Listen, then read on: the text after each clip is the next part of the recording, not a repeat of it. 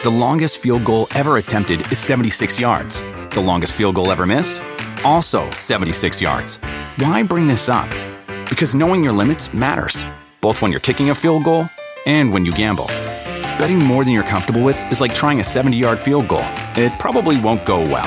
So set a limit when you gamble and stick to it. Want more helpful tips like this? Go to keepitfunohio.com for games, quizzes, and lots of ways to keep your gambling from getting out of hand.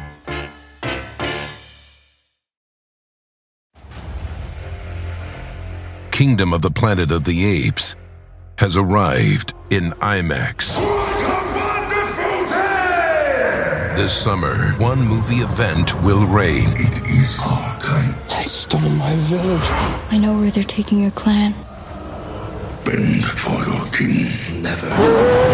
Kingdom of the Planet of the Apes, now playing only in theaters. Rated PG-13. Some material may be inappropriate for children under 13.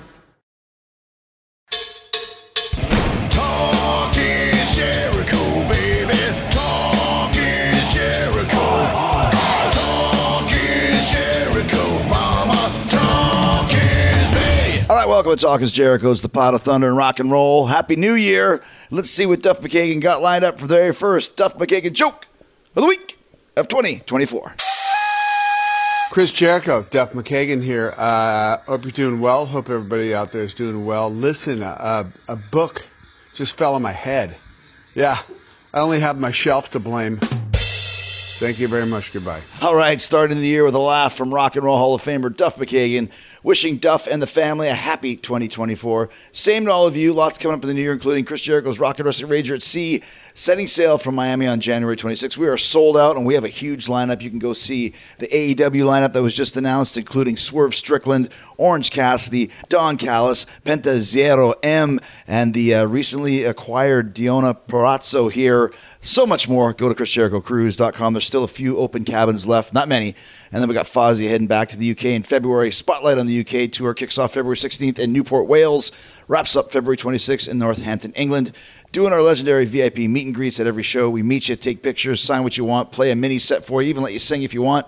All the ticket information is at FozzyRock.com. We will see you there, and we'll see you right here today on the show starting 2024 with a great guest, documentary filmmaker Steve Dubrow.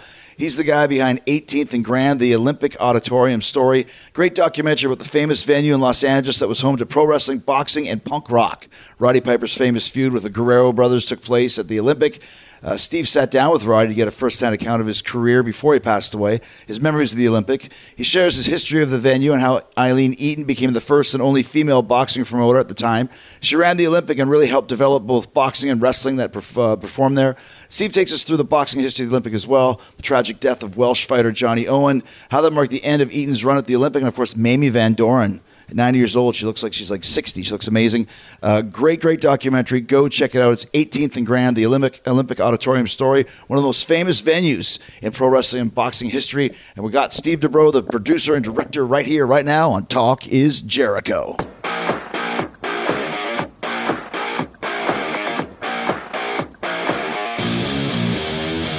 All right, so always enjoy a great documentary, being a documentarian myself. And I just happened to see an independent pro wrestler doing some kind of interview mentioning this documentary. And I went and looked it up. It's 18th and Grand, which is all about the famous Olympic Auditorium.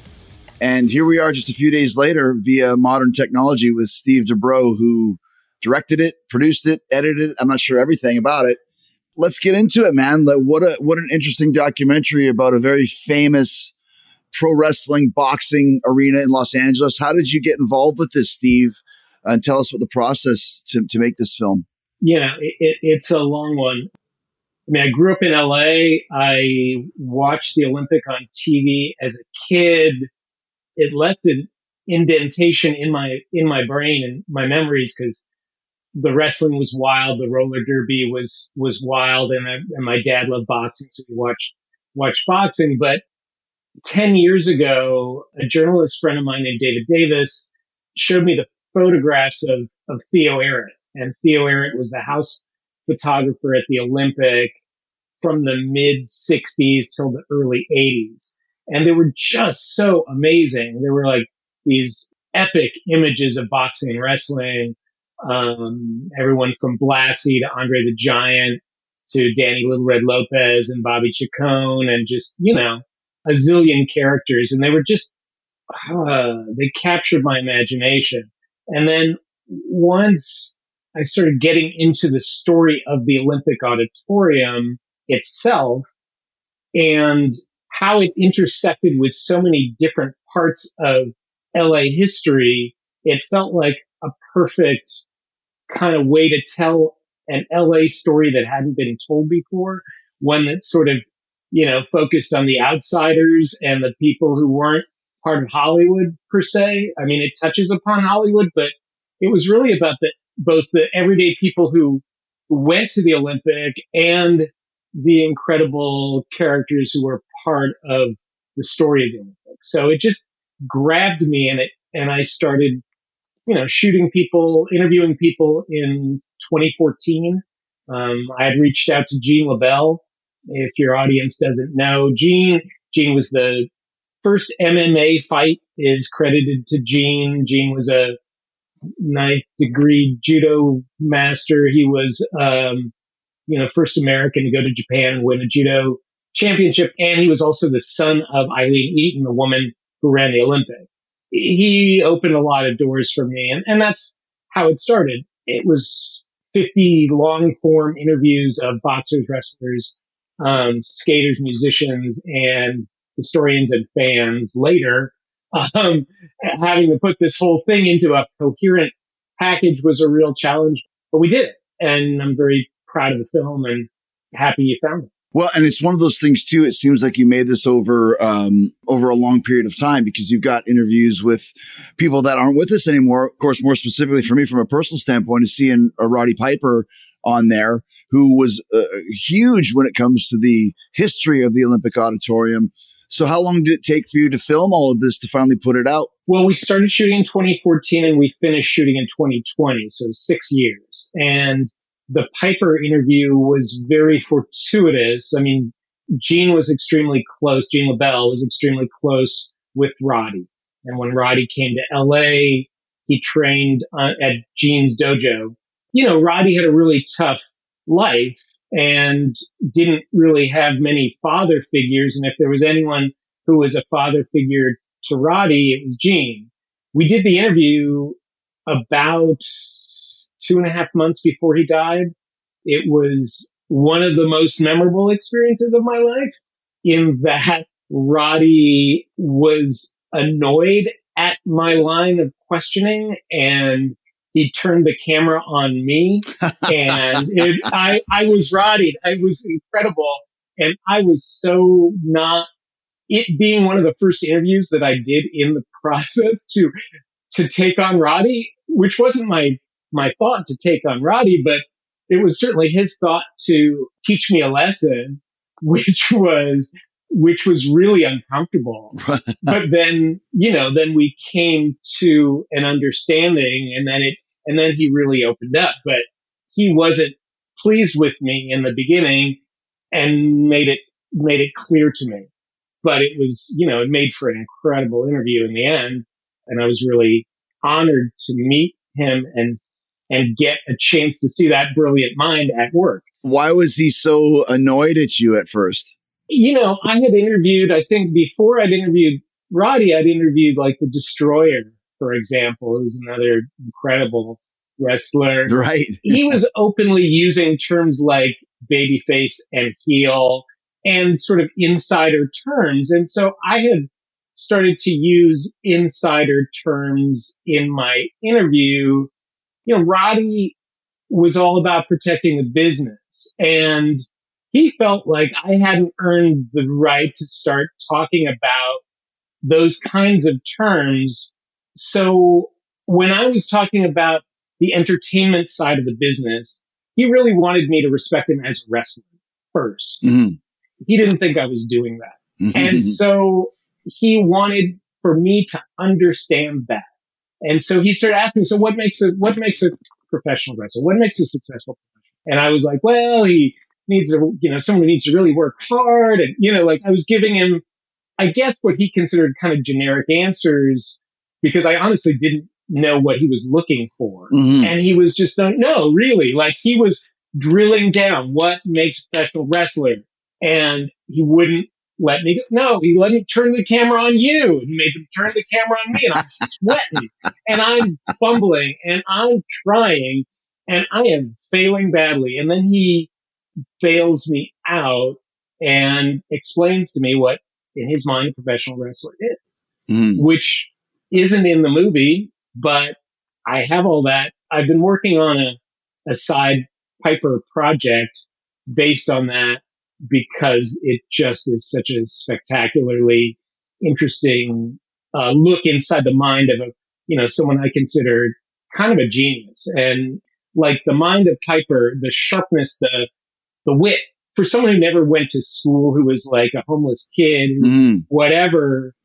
I worked with I was in the music business for a long time and I worked with some really smart, brilliant people like George Carlin. And I considered Piper's brain to be on that same level of just someone who was sparkly sharp, who understood, just very smart, really brilliant, how he understood wrestling, how he understood character development, how he understood the world. And so it was really kind of a magical thing. So it was really, that was a great, uncomfortable thing. Well, let's talk about why you wanted to interview Roddy in the first place. Let's just jump right into the significance of Roddy Piper to the Olympic and the significance of the Olympic to pro wrestling, amongst many other things. But let's just jump into that aspect of it.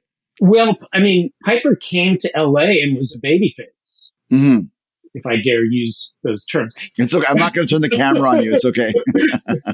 A lot of people know his story, but he came from Canada and ended up in LA and made a few little diversions into the US, but ended up in the LA territory. When he first came here, he was a babyface. Leo Garibaldi, who was the matchmaker at the Olympic, said, "We want to turn him heel here in LA."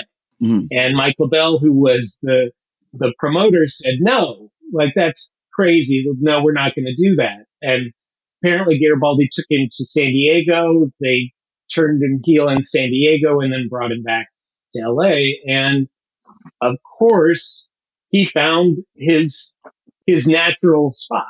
It was perfect timing. The LA territory was really struggling. At that time, they'd changed. Jules Strongbow had been the promoter for decades, and he had left, and they really had lost a lot of their audience. And it was this is the mid to late 70s. It was kind of, on its last legs. And he came in and was the perfect foil for Chavo Guerrero, mm-hmm. who was the baby face in LA.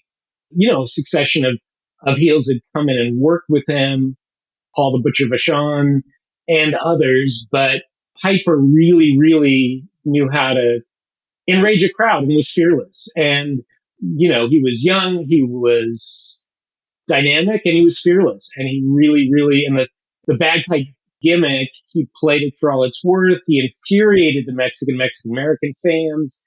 As he says in the film, it was the first time where he had a microphone, where he put a microphone in his hand and where he got a chance to be a star. And then, basically the rest is history. Kingdom of the Planet of the Apes has arrived in IMAX. What a wonderful day! This summer, one movie event will reign. It is our time. They stole my village. I know where they're taking your clan. Bend for your king. Never. Kingdom of the Planet of the Apes, now playing only in theaters. Rated PG-13. Some material may be inappropriate for children under 13. When you're talking about the Olympic, it was a place where they had weekly wrestling shows. That was kind of the arena for local Los Angeles wrestling, right? Well, not just local, but it was, it had weekly wrestling. It opened in 1920. Let's start at the beginning. It opened in 1925. It was the largest venue in the Western United States. It was 10,000 seats. So it was not a small arena. And okay, gotcha. It, over the years, from the 1920s and 30s, Jim Londos, and going back to, to some of the great wrestlers of all time, Freddie Blassie was the king of the territory in the 60s and 70s. Andre the Giant wrestled there. So it was a place, and it was also a place where a lot of the wrestlers going to Japan would stop in LA, and a lot of Mexican wrestlers came through Los Angeles, and Mexican American, like Mil Mascaras, for example, and Right. even El Santo and Black Shadow have a 1959 ticket stub. So it was a very important wrestling venue for decades, and certainly one of the most important, certainly on the West Coast. Piper was part of a long tradition of wrestling heels, going Gorgeous George, including, was the Toast of the Coast, who really came out of LA, who helped keep the Olympic going and who made their mark in LA.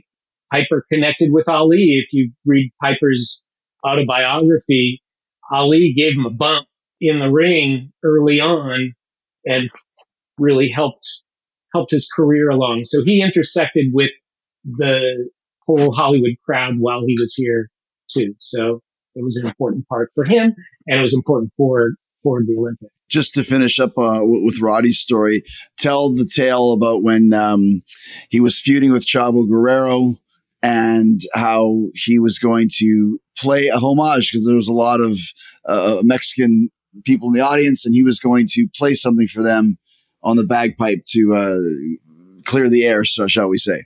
Yes. I mean, Piper had been tormenting the fans and tormenting Chavo and the whole Guerrero family. I mean, the Guerreros, from Gory Guerrero, the patriarch of the clan, to Hector, Eddie, Mondo. Eddie was just getting started. He was really young. I'm not sure if he wrestled at the Olympic or not. Maybe he did. But his family, the Guerrero family, is a cornerstone of, The Guerrero family was like of the business and all. And Chavo was the key baby face in town, and he had been driving him crazy.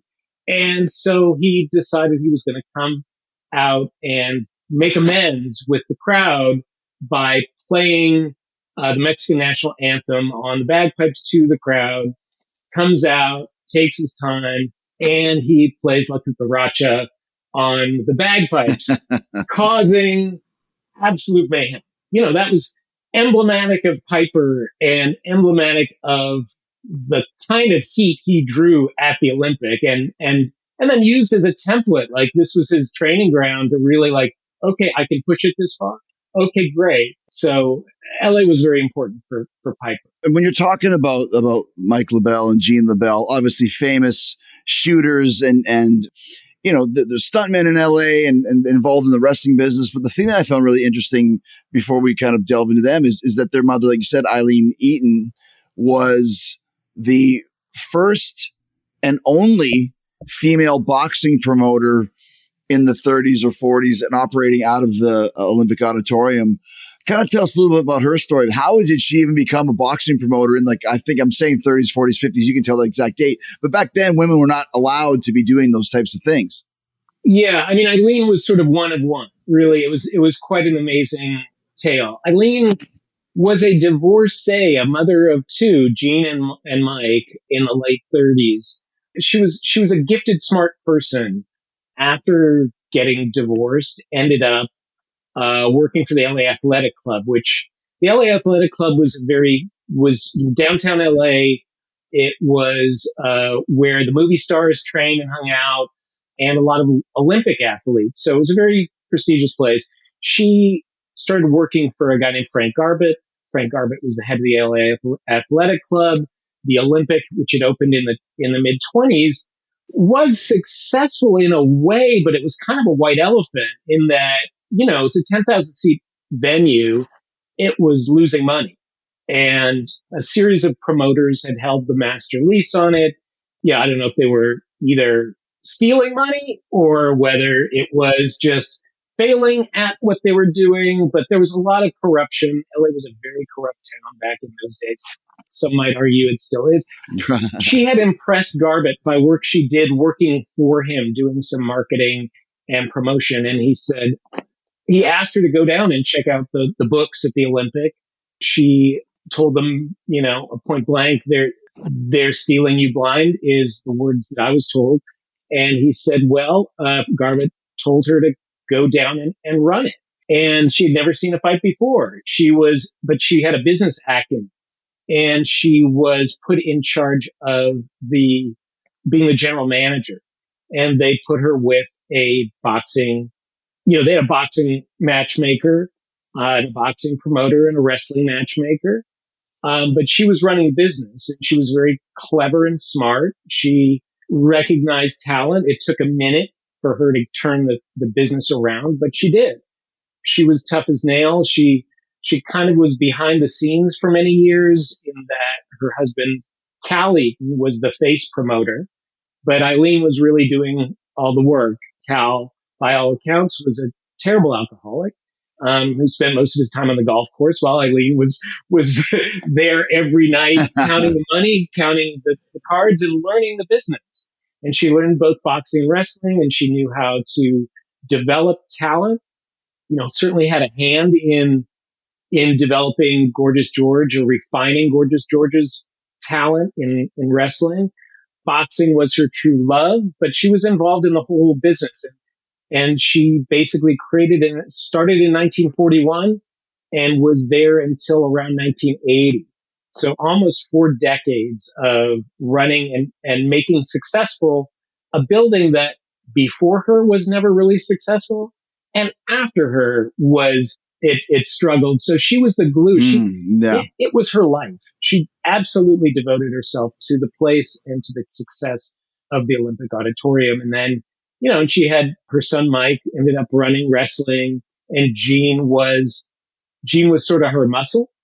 Riots were an interesting, looking at throughout history, some people I knew when in making the movie, I put, punk rock was part of it, and metal was part of the Olympic story at the end in the 80s.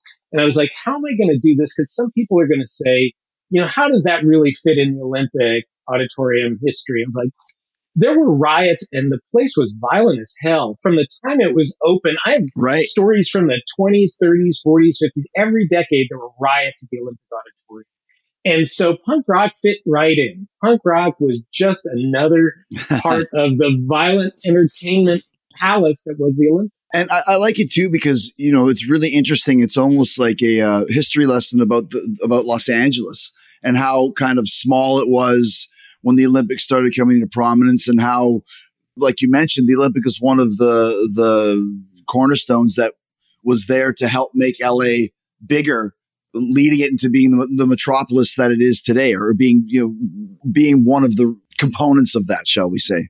That was sort of the hardest thing in editing the film was I really wanted to there were different choices that I had. I could make it about Eileen and make it like a biodoc, of which in some ways it is, but in a lot of ways I felt like that would be selling short the performers and the sports themselves. And then there was the story of how it fit into Los Angeles. And I mean, typically speaking, the LA story really is told often from the point of view of the movie business.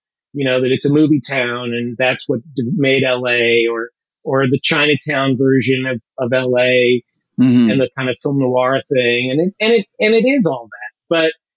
But LA is an interesting, wild, very diverse, very conflicted city. It doesn't have a center in many ways. Downtown was at one point the center, but really it's a series of neighborhoods that spread out endlessly. And so I felt like, the Olympic was an interesting unifying force in the city, in that it sat right in the middle and it drew people from all over. And it was a place where Mexican American, white people, black people, and Asian folk all came together and could unify in this place. And I thought also that was an interesting way to kind of do something a little bit positive in this crazy world, that, here was a place where people could kind of come and get along. Different kind of people could come together. So much of this moment in time is about division. And I felt like here's a story where actually it's a place where people could come together. And that also felt good to me on another level. So all of those things to me were the challenge in sort of bringing all of this together in a way that felt it was both the story of a city, the story of this remarkable woman, and the story of all of the great characters and the athletes who came through the Olympics. That's part of what took so long in this process was getting it right. I wasn't gonna let it be lame. Right. It was my first film, and if I never made another film, I wanted to make sure that I did this justice, and I also did justice to the people who gave me their time, to the stories. I mean, it was also like you mentioned before that a lot of people have died since I started shooting it. And I knew that going in, that if I didn't get this story now, that this story couldn't be told properly, at least in the first person. Kingdom of the Planet of the Apes has arrived in IMAX. What a wonderful day! This summer, one movie event will reign. It is our time. They stole my village. I know where they're taking your clan. Bend for your king. Never. Kingdom of the Planet of the Apes, now playing only in theaters. Rated PG-13. Some material may be inappropriate for children under 13. Being in the wrestling business, I never went to the Olympic Auditorium. I didn't get a chance to see it before it was shut down. But you talk about Piper versus Chavo Guerrero. That's one of the most famous feuds in pro wrestling history that happened at the Olympic. Chavo's not with us anymore, and Roddy was. Had you not been able to capture Roddy, no one's telling that tale from the in-person perspective. Yeah, and that was really gratifying. I knew that time was running short. I mean, I certainly didn't expect Piper to be one of the people that went, because he was one of the younger people who passed away. I certainly didn't think that was going to be, I think his last major interview that he ever did. We sat down for over an hour, and I could tell he was in a lot of pain. That was clear to me when he came in, but I looked at it as a chance. I think history has a lot to teach us, but I also knew that this was a film that it was pop culture. So I wanted it to be dynamic and very music driven. We've got great music in the film, from like Queens of the Stone Age to Shiggy Otis to War to all sorts of great music that was all sort of LA related or loosely related in some way to the Olympic. It just felt like this was a kind of a mini LA epic. Yeah, an LA story, so to speak. Yeah. Yeah, but that was universal enough, because every major city had an arena like the Olympic, maybe not as big as the Olympic, but, if you go through most major cities in North America, there was a version of the Olympic. You well know about the territory system of wrestling and how that worked back in the day. And, there were different territories.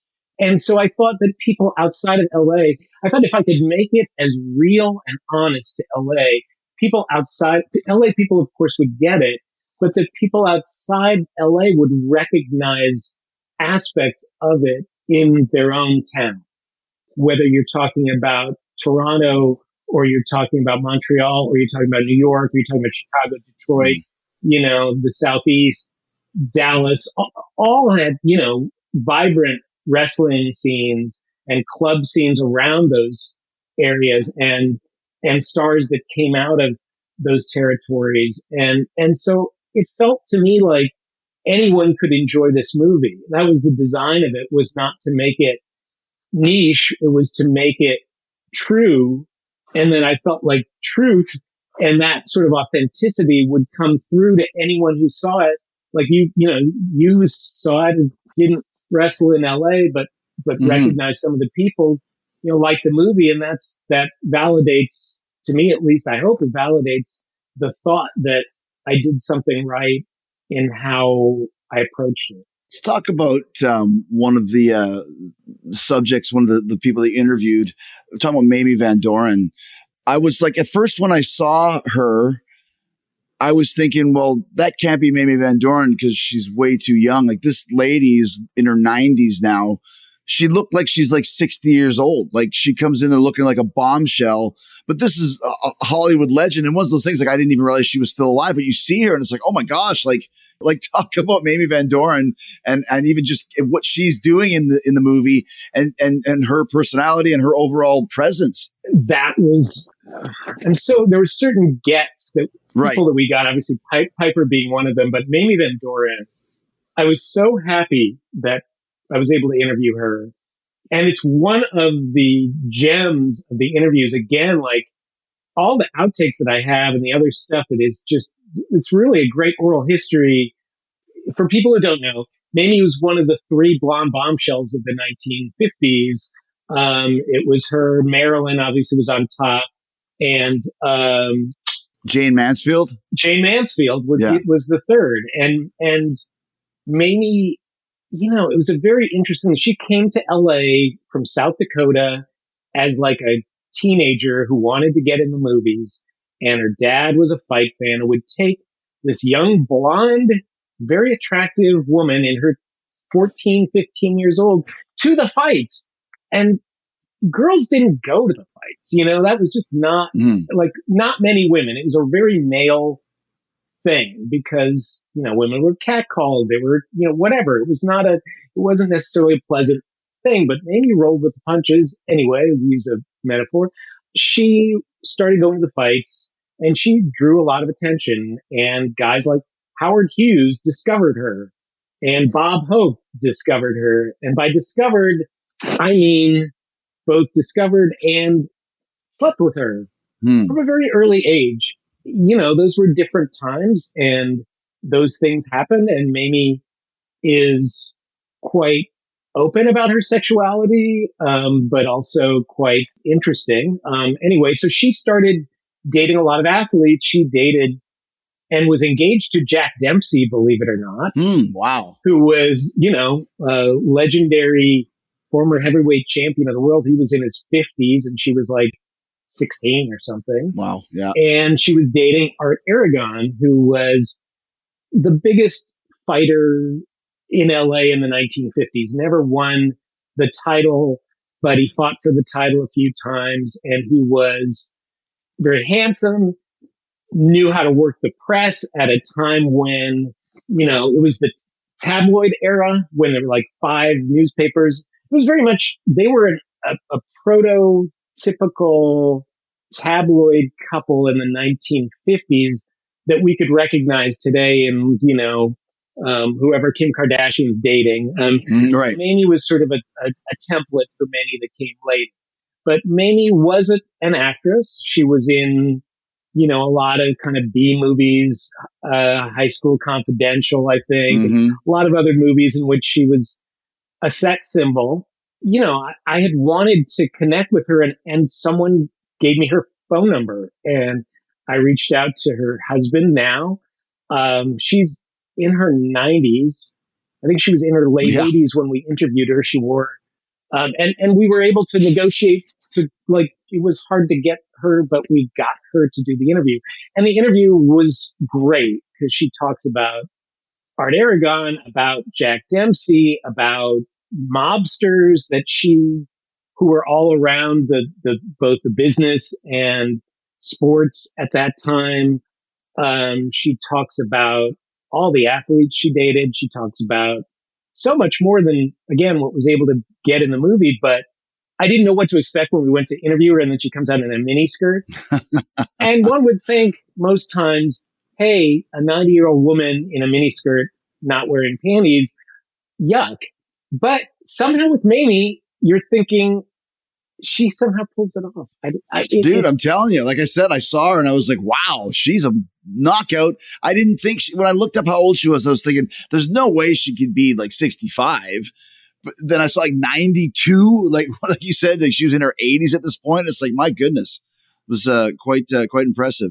And she, you know, she's told me about her Marilyn and like how Marilyn, like, she's like, I knew she was friends. They were really close. And she was like, I knew she wasn't going to last. I just had this feeling she wasn't going to make it. Right. And same with Jane, you know, she's like, and here I am, and I'm the last one standing. And maybe I was never as big as them, but I'm alive and I'm, here to tell the tale. And her book, by the way, if you ever want a great juicy read, her autobiography called Playing the Field is really well worth it. I highly recommend it. She doesn't, hold anything back. Well, like I said, as soon as I saw her, I was like, I got to get her on Talk is Jericho. She's fascinating.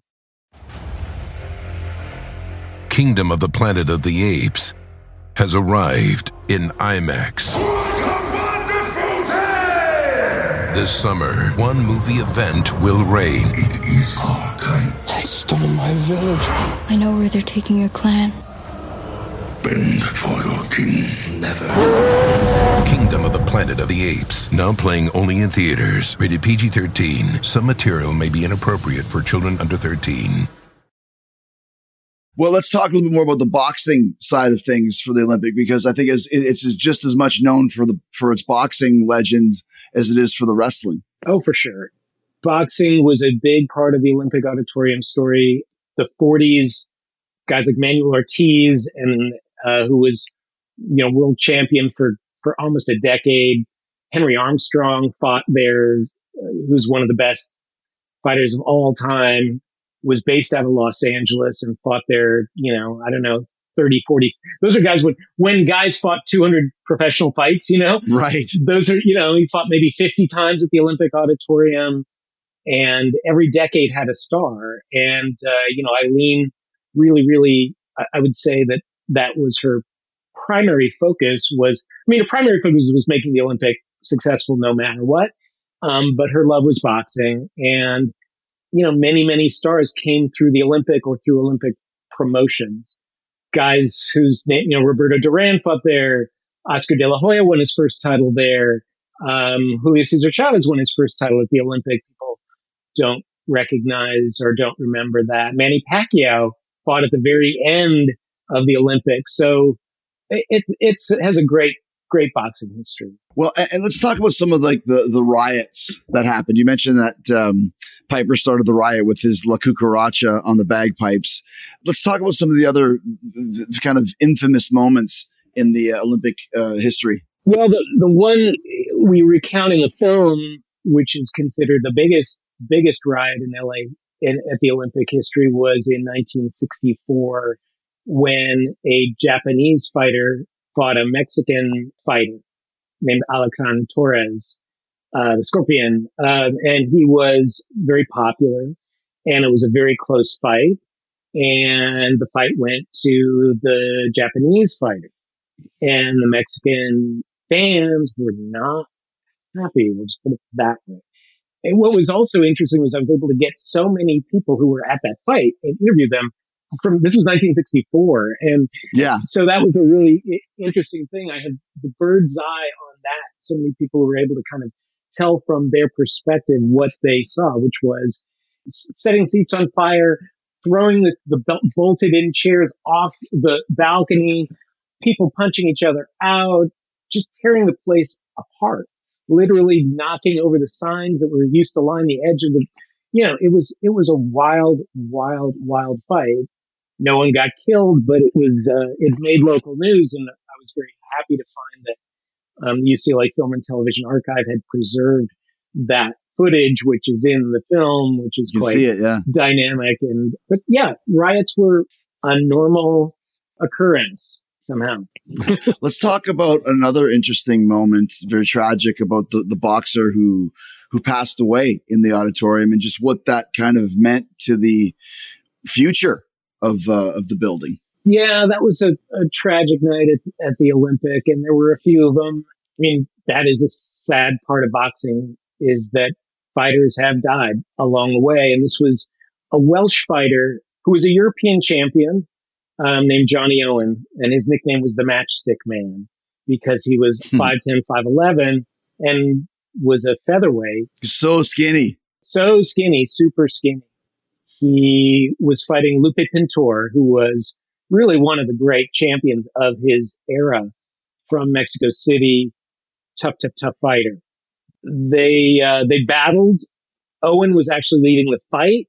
He was taking the fight to Pintor, and then Pintor decked him in the ninth round, I believe. And I think that caused him to bite his tongue and start to swallow blood. Oh, wow. It was the 12th round, I believe. It was a 15 round. That's when fights went 15 rounds. In the 12th round, Owen took a shot, went down in a way that you thought, this is not looking good. And he went into a coma, and never woke up from that coma. That was, it kind of coincided with the departure of Eileen Eaton. She was on her way out. The building had been sold. It was a terrible fight. And in the film, it felt like a natural sort of pivot point in the film to sort of, kind of show that this was the end of a certain time, of a certain era of boxing. And I don't think it was ever the same again. There were certainly plenty of fights after that, but came at the heels of the end of the Eaton era. It was kind of a turning point in the city too. 1980. It was around the same time when the punk rock shows started at the Olympic, and the city was sort of in a period of change. That was a tough moment. So yeah, and Eileen wasn't like the manager of the Auditorium, but she was so synonymous with it because of all the boxing matches that they had, right? She had the master lease. The LA Athletic Club owned the building until around 1980, and she had the master lease for almost 40 years. She had had a series of health problems because, she smoked like 3 packs of cigarettes a day. She was a workaholic, and she was also, she's very socially active too. I don't know how she burned herself out, honestly. She was, she had a table at Chasen's, which was the famous celebrity restaurant here next to Frank Sinatra's.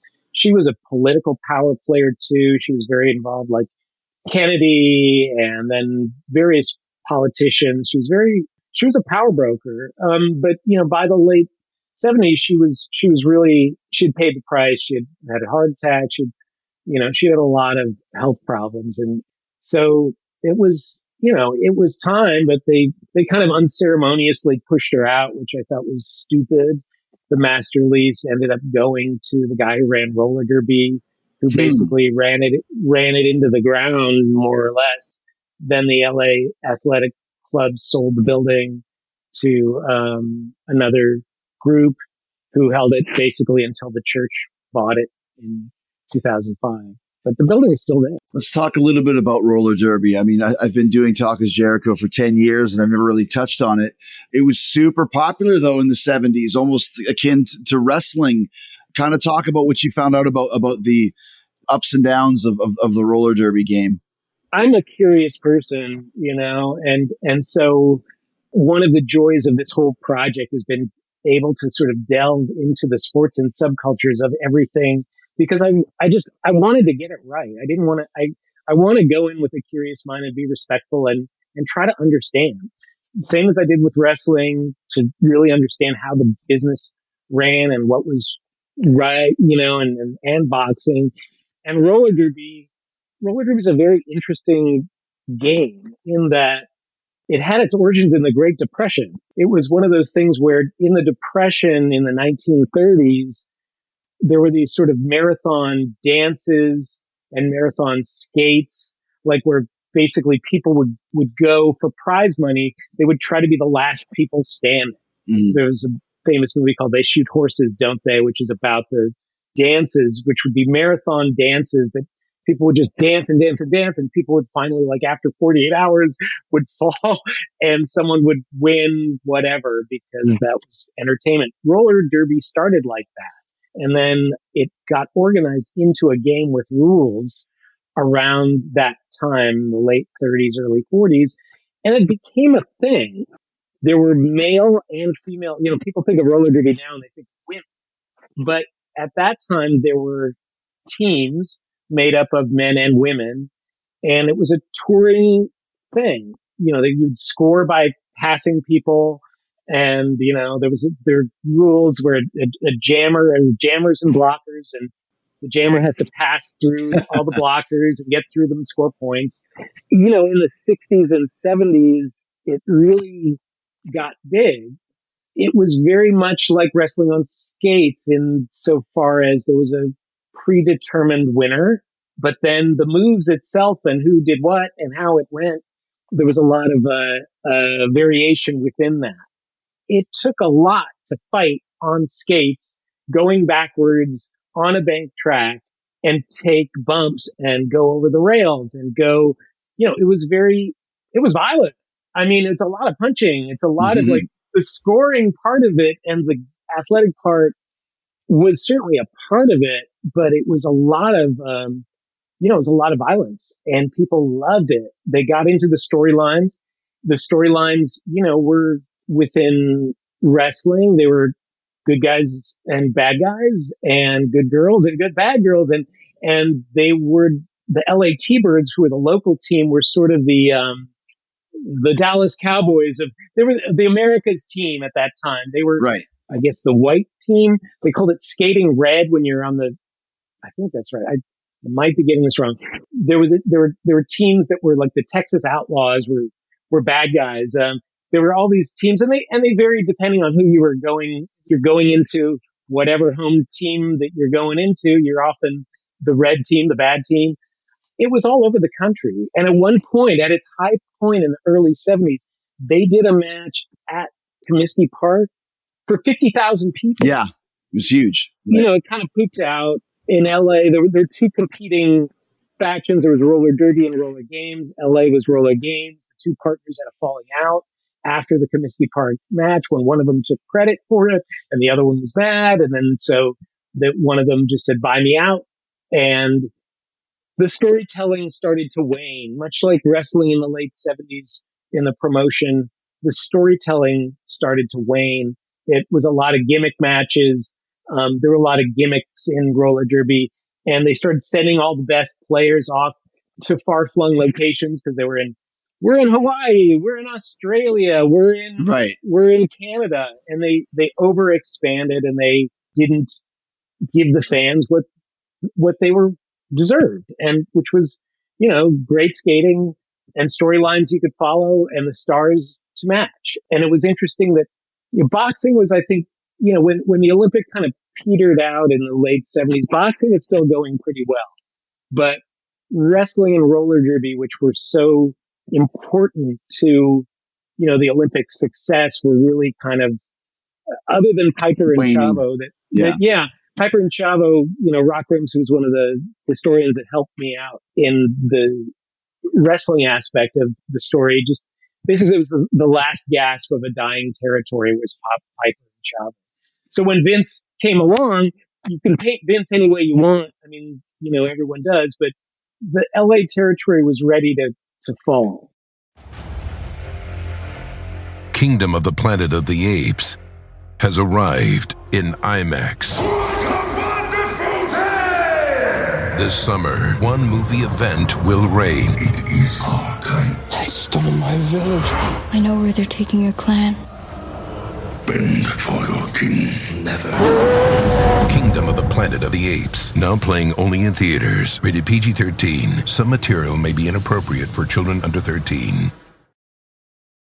Let's talk about the punk rock element to the Olympic. Why was it so synonymous with punk and not pop music or rock music? There was always music in different bits at the Olympic, but it wasn't regularly programmed. It wasn't a stalwart aspect of the program of the Olympic. The Olympic programming really was boxing. It was known for having the longest running weekly boxing card in America. And boxing, wrestling, and roller derby were really the main thing. But when the Olympic changed hands in the early 80s, punk rock had gone from being sort of arty and weird to being more hardcore. Right. A promoter named Gary Tovar, who was starting a little company called Golden Voice, which now is Coachella. Oh, wow. So they became a huge company, but he really got his start, not his very first gigs, but he did a series of hardcore gigs in the early 80s that became legendary. He'd done gigs in different parts of LA, but every time he did it, it turned into a riot, a violent riot. And so his idea of using the Olympic was this place was indestructible and big. And so usually when the riots happened was when a venue sold out and there were punks on the street who couldn't get in, who would get into it with cops. And that was how the riots usually started. So the Olympic was so big, he could bring all the punks inside.